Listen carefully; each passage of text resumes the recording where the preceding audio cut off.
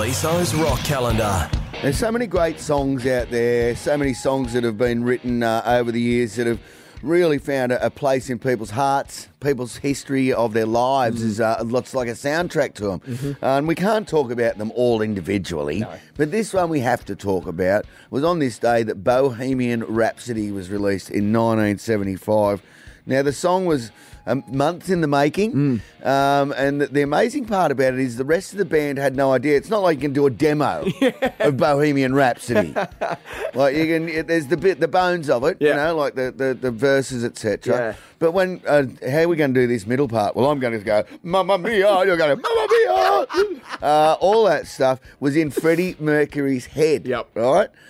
So the rest of the band, obviously trusting Freddie because he was such a musical genius, they went along with it.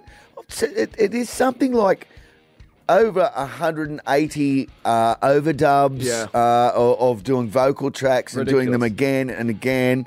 And then to couple with that, the fact that there'd never really been a music video before. Yes. And they got in with this dude who decided to do a few visual effects and things like that. Yep. And between them, they made musical history that is indelibly stamped in my mind. I can see that video clip right now. And I was lucky enough to see Queen in 1985 when they did the Works tour. Really? And they played Bohemian Rhapsody. Obviously, imagine Queen, they don't play Bohemian Rhapsody.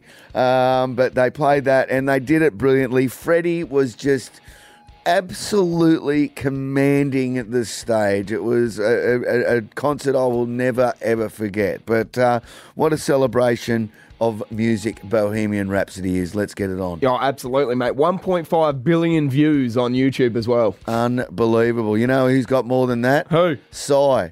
You know who can't get a gig? Psy.